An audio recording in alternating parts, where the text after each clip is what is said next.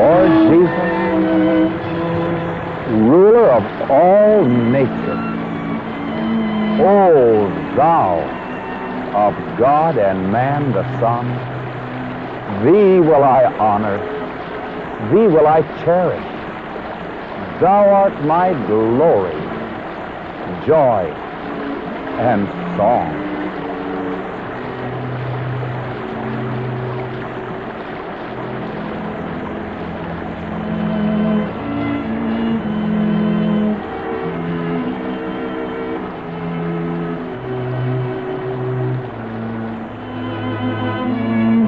Shall we pray?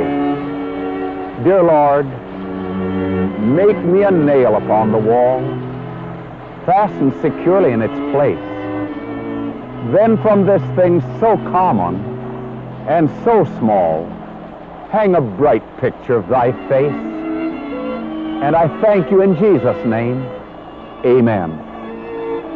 The topic of this hour's study is the generous Lord of the Lord's Day. And I would like you to notice 5 expressions. The first is to know Him. The second is telescope. The third is creator. The fourth is maker. And the fifth is generous lover. Our opening text of Scripture is John 17, verse 3. Jesus speaking. And this is life eternal, that they might know thee, the only true God, and Jesus Christ, whom thou hast sent. Life eternal, then, consists not of knowing a lot of good things, not even knowing many biblical things. It is in knowing a person. That is the Lord. The Bible tells us many things to do, but the doing in themselves does not constitute salvation. For instance, the Bible tells us that we should tithe. And it says that if a man does not tithe, he robs the Lord. Malachi, the 3rd chapter. But tithing doesn't save us. The Bible also tells us that the ministers of the Lord should tell people the difference between clean things and unclean. That's found in the 44th chapter of Ezekiel. But though I should eat no unclean thing, that isn't salvation. Salvation is in knowing the Lord. That is Christ's formula, and I believe it, don't you? Not even knowing which days the Sabbath constitutes salvation. There was a group of religious people 1900 years ago. They knew which day was the true Sabbath, but they didn't know the Lord. And so they raised their voices against Jesus Christ, the Lord of the Lord's Day, that he should be crucified. Eternal life consists of knowing the Lord.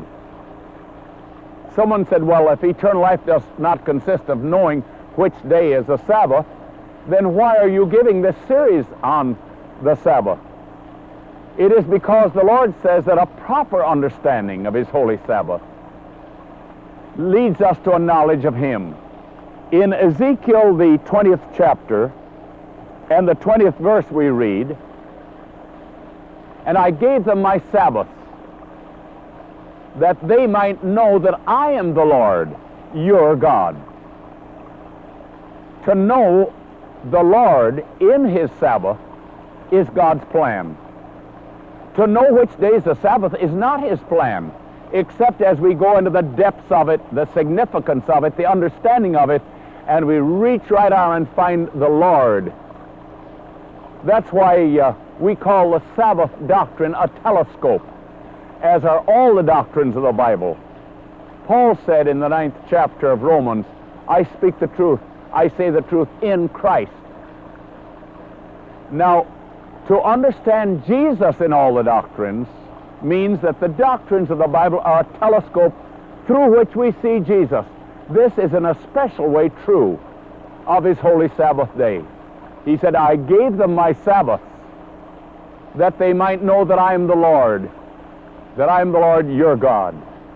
So we come to get acquainted with him. You might be surprised, friends, to know that in my study during the last 25 years, I have found between 40 and 50 pictures of Jesus Christ as I've looked through this Sabbath telescope. That was the purpose of the telescope, to show us the Lord. What kind of a character is he? Oh, what does he mean to me individually and personally? That's why he gave his day. He said so.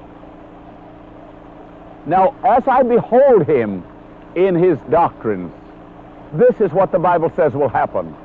In 2 Corinthians chapter 3, verse 18, it says, by beholding, we're changed in the same image. As we look at the Lord in the Holy Sabbath, we're changed in the image of the Lord. If we're merely talking about things and theories and doctrines, instead of talking about the Lord, there's no power to change us. By beholding him, we're changed in the same image. No wonder the Apostle John says in his first epistle, the 3rd chapter, verses 1 to 3, when he shall appear, we shall be like him, for we shall see him as he is.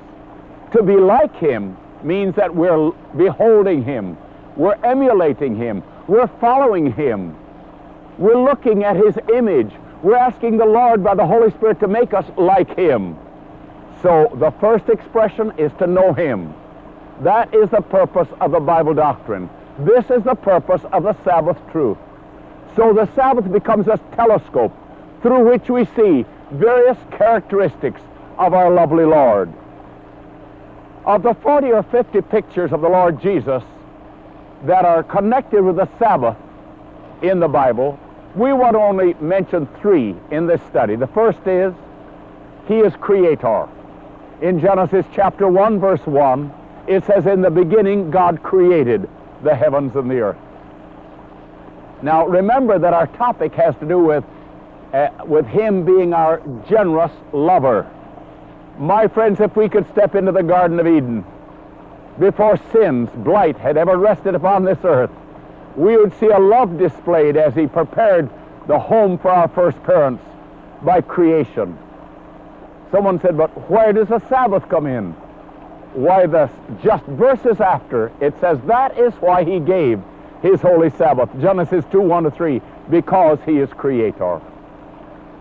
The next picture of our Lord is that of the maker of man, Genesis 1:26. He said, let us make man in our image. So he is creator.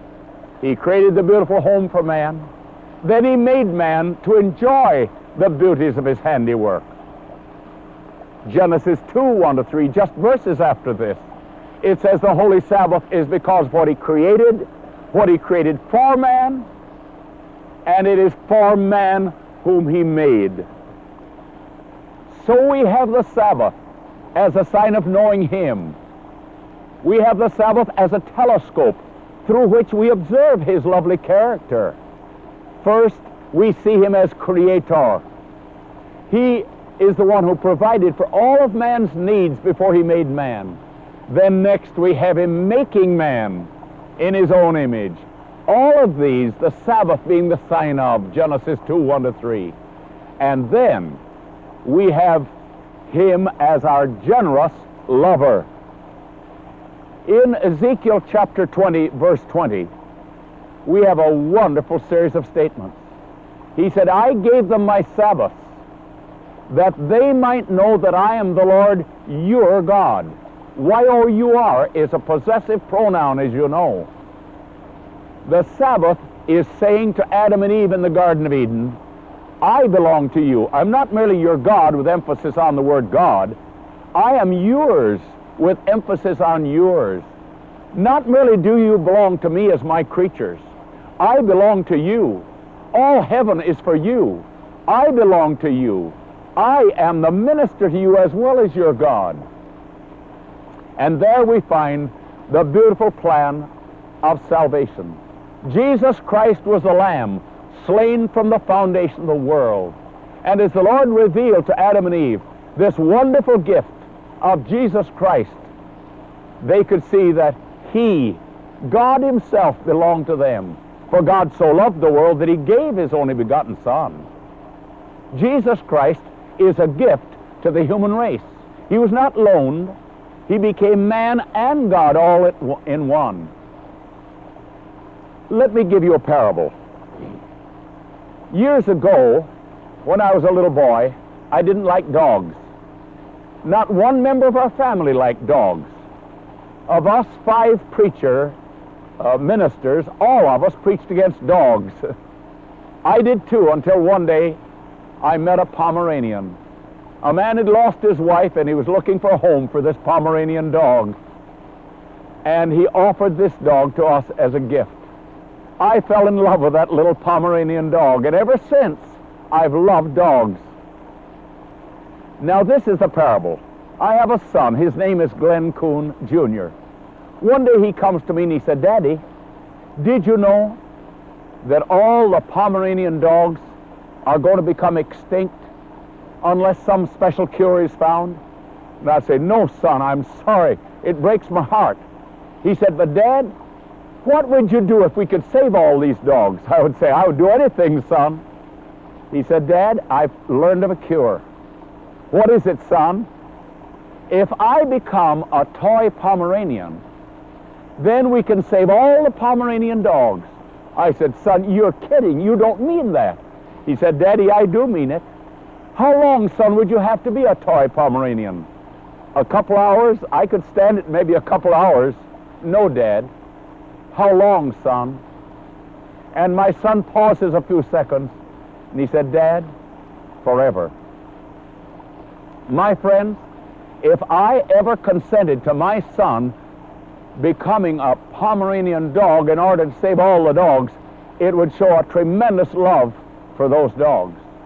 But the Lord Jesus Christ, who was in the form of God himself and was God and was equal with God, he came down and took on the form of humanity, which he will always have throughout eternity.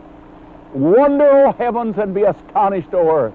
The Sabbath is a sign that God has given himself to us in the person of Jesus Christ. The Sabbath is a sign that we know the Lord.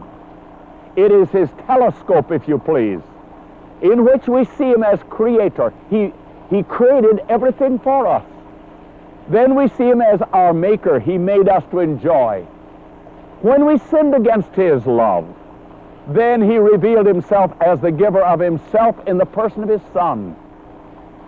His generous love is manifested in his provision for our daily needs down in the end of the world. And when men and women come to the Lord Jesus Christ and they say, "Create in me a clean heart, O God, remake me into thine image, I surrender all that I am to your lordship," friends, he will still provide for our daily needs. In Exodus, the 16th chapter and the 29th verse, he said, "I'll give you on the 6th day the bread of 2 days." Isn't that wonderful? Isn't that generous love? And in Matthew, the 6th chapter and the 33rd verse, he said, "If you will seek first the kingdom of God and his righteousness, all of your temporal needs will be taken care of." This is the Lord. Thank the Lord for his generous love that supplies our physical, our temporal needs, our financial needs from week to week. Let me share with you an experience. In my early ministry, I was called to the home of a young man. He was 19 years of age. He was just brand new married to a young lady 16 years of age. I was 23. So we had a 16-year-old, a 19-year-old, and a 23-year-old minister visiting in their home. This young man and his wife had a strong desire to give their hearts unreservedly to the Lord Jesus Christ. They also knew something about the Holy Sabbath day, and they wanted to know a little more about it because they wanted to totally yield themselves to the Lordship of Jesus Christ. So that evening, as I sat in their home, He plied me with questions for almost 2 hours straight. And the Lord gave me answers just like popcorn, right from His Word. Finally, the young man looked into my face and he said, "Well, Brother Coon, you've answered every question I have regarding the Sabbath, except one."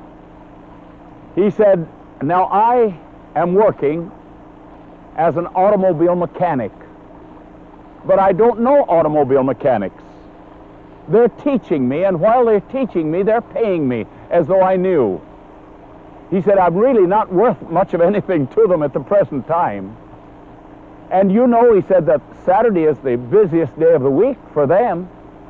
Now my question is this: what is going to happen to me if I suddenly decide that I'm going to keep the seventh day?"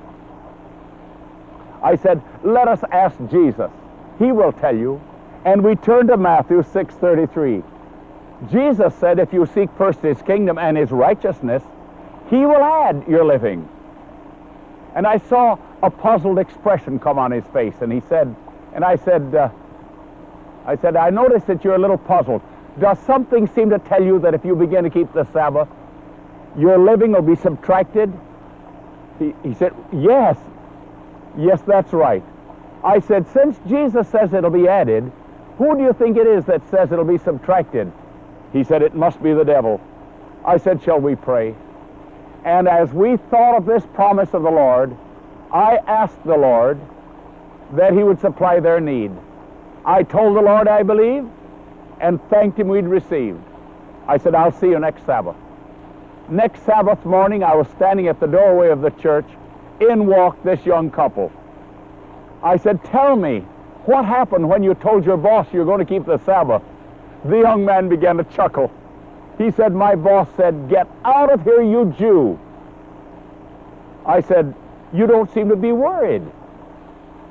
You seem to know that your living will be added by your generous lover." The idea, I don't know what words I used. He said, "There's no fear." And his young bride, they were just brand new married, she said, "I have no fear." The next Sabbath, as I greeted them, I said, "Any news, like a job?" He said, "No." I said, "You don't seem to be afraid. You seem to trust completely to this generous lover." He said, "I have no fear." And his young bride said, "We're trusting the Lord." Exactly 2 weeks to a day from the day they fired him, they sent a letter to him. "Dear Mr. Willards, if you'll come back and work for us, you can have your Sabbath off, and your pay will not cease from the day we fired you." I said, "Lord, thank you. You must have looked down from heaven and said, you know what that young married couple need? They need 2 weeks honeymoon with pay." That's the lovely, generous Lord of the Lord's Day, and I love Him. Don't you? We were holding meetings some years after that, and one evening we invited people who wanted to make a commitment to the Lord to come forward. Among them was a man who had never heard about the seventh day being the New Testament Lord's Day. He gave his heart to the Lord with others. I said, "No, we're going to have a baptism soon on a Saturday afternoon." He said, "If it's Saturday, I can't be here." He said, "I work on Sabbath." I said, "Look, God says the seventh day is the Sabbath. Have no fear at all. God said if you lack wisdom, He'll give you wisdom as you notify your employer. Don't be mean, don't be stubborn, but just notify him that you can't work anymore on the Sabbath." He said, "All right." A few days later he came back. He said, "Would you see my employer?" I set up a date with the employer, and the whole group, a whole committee was there glaring at me. The employer said, "I understand you told Mr. Willard he had to keep Saturday." I said, "Oh, no, I did not." Well, he said, "Somebody did. He told me he can't work anymore on Saturday." I said, "I didn't tell him he had to keep it." He said, "Who did?" I said, "The Lord told him. I just passed the word on." He said, "If he's going to keep Saturday, he can't work for us." I said, "Why don't you fire him?" So they fired him. He called me on the telephone. He said, "They fired me." I said, "Thank the Lord. He has something better for you." He said, "Will you come over and see me?" I came over and we claimed Matthew 6:33 from the generous lover. I said, "It says that the Lord will provide your living. Let's ask Him to do it. Let's believe He'll do it." So I knelt down with him and I said, "Lord, here you've told him in Matthew 6:33 that you'll provide his living. I ask you to do it. I believe you're doing it. Thank you, we've received it. I got up from my knees. I shook his hand. I said, you've got a job. And when you find it, let me know. 3 days later, I think it was, he called me. He said, Pastor, I've got a job. He was getting $40 a week. That was years ago. $40 a week in his old job. How much you getting in the new job? He said, $120 a week. Now, God doesn't promise to triple our salary. If he did it, every man on Wall Street would begin to keep the Sabbath, not because he loved Jesus, but because he loved money. This is the lovely, generous Creator, Maker of mankind, our Redeemer. Shall we pray? Dear Lord in heaven, thank you for your wonderful promises. You've told us we may know you through your Sabbath if we keep looking to you through this beautiful telescope. Thank you, you are our Creator, you are our Maker, you are our Redeemer, and you are our generous lover. We give our lives anew to you in Jesus' name, amen. Thank God, dear friends, you can rely on him and know him. Amen. This media was brought to you by Audioverse, a website dedicated to spreading God's Word through free sermon audio and much more. If you would like to know more about Audioverse, or if you would like to listen to more sermons, please visit www.audioverse.org.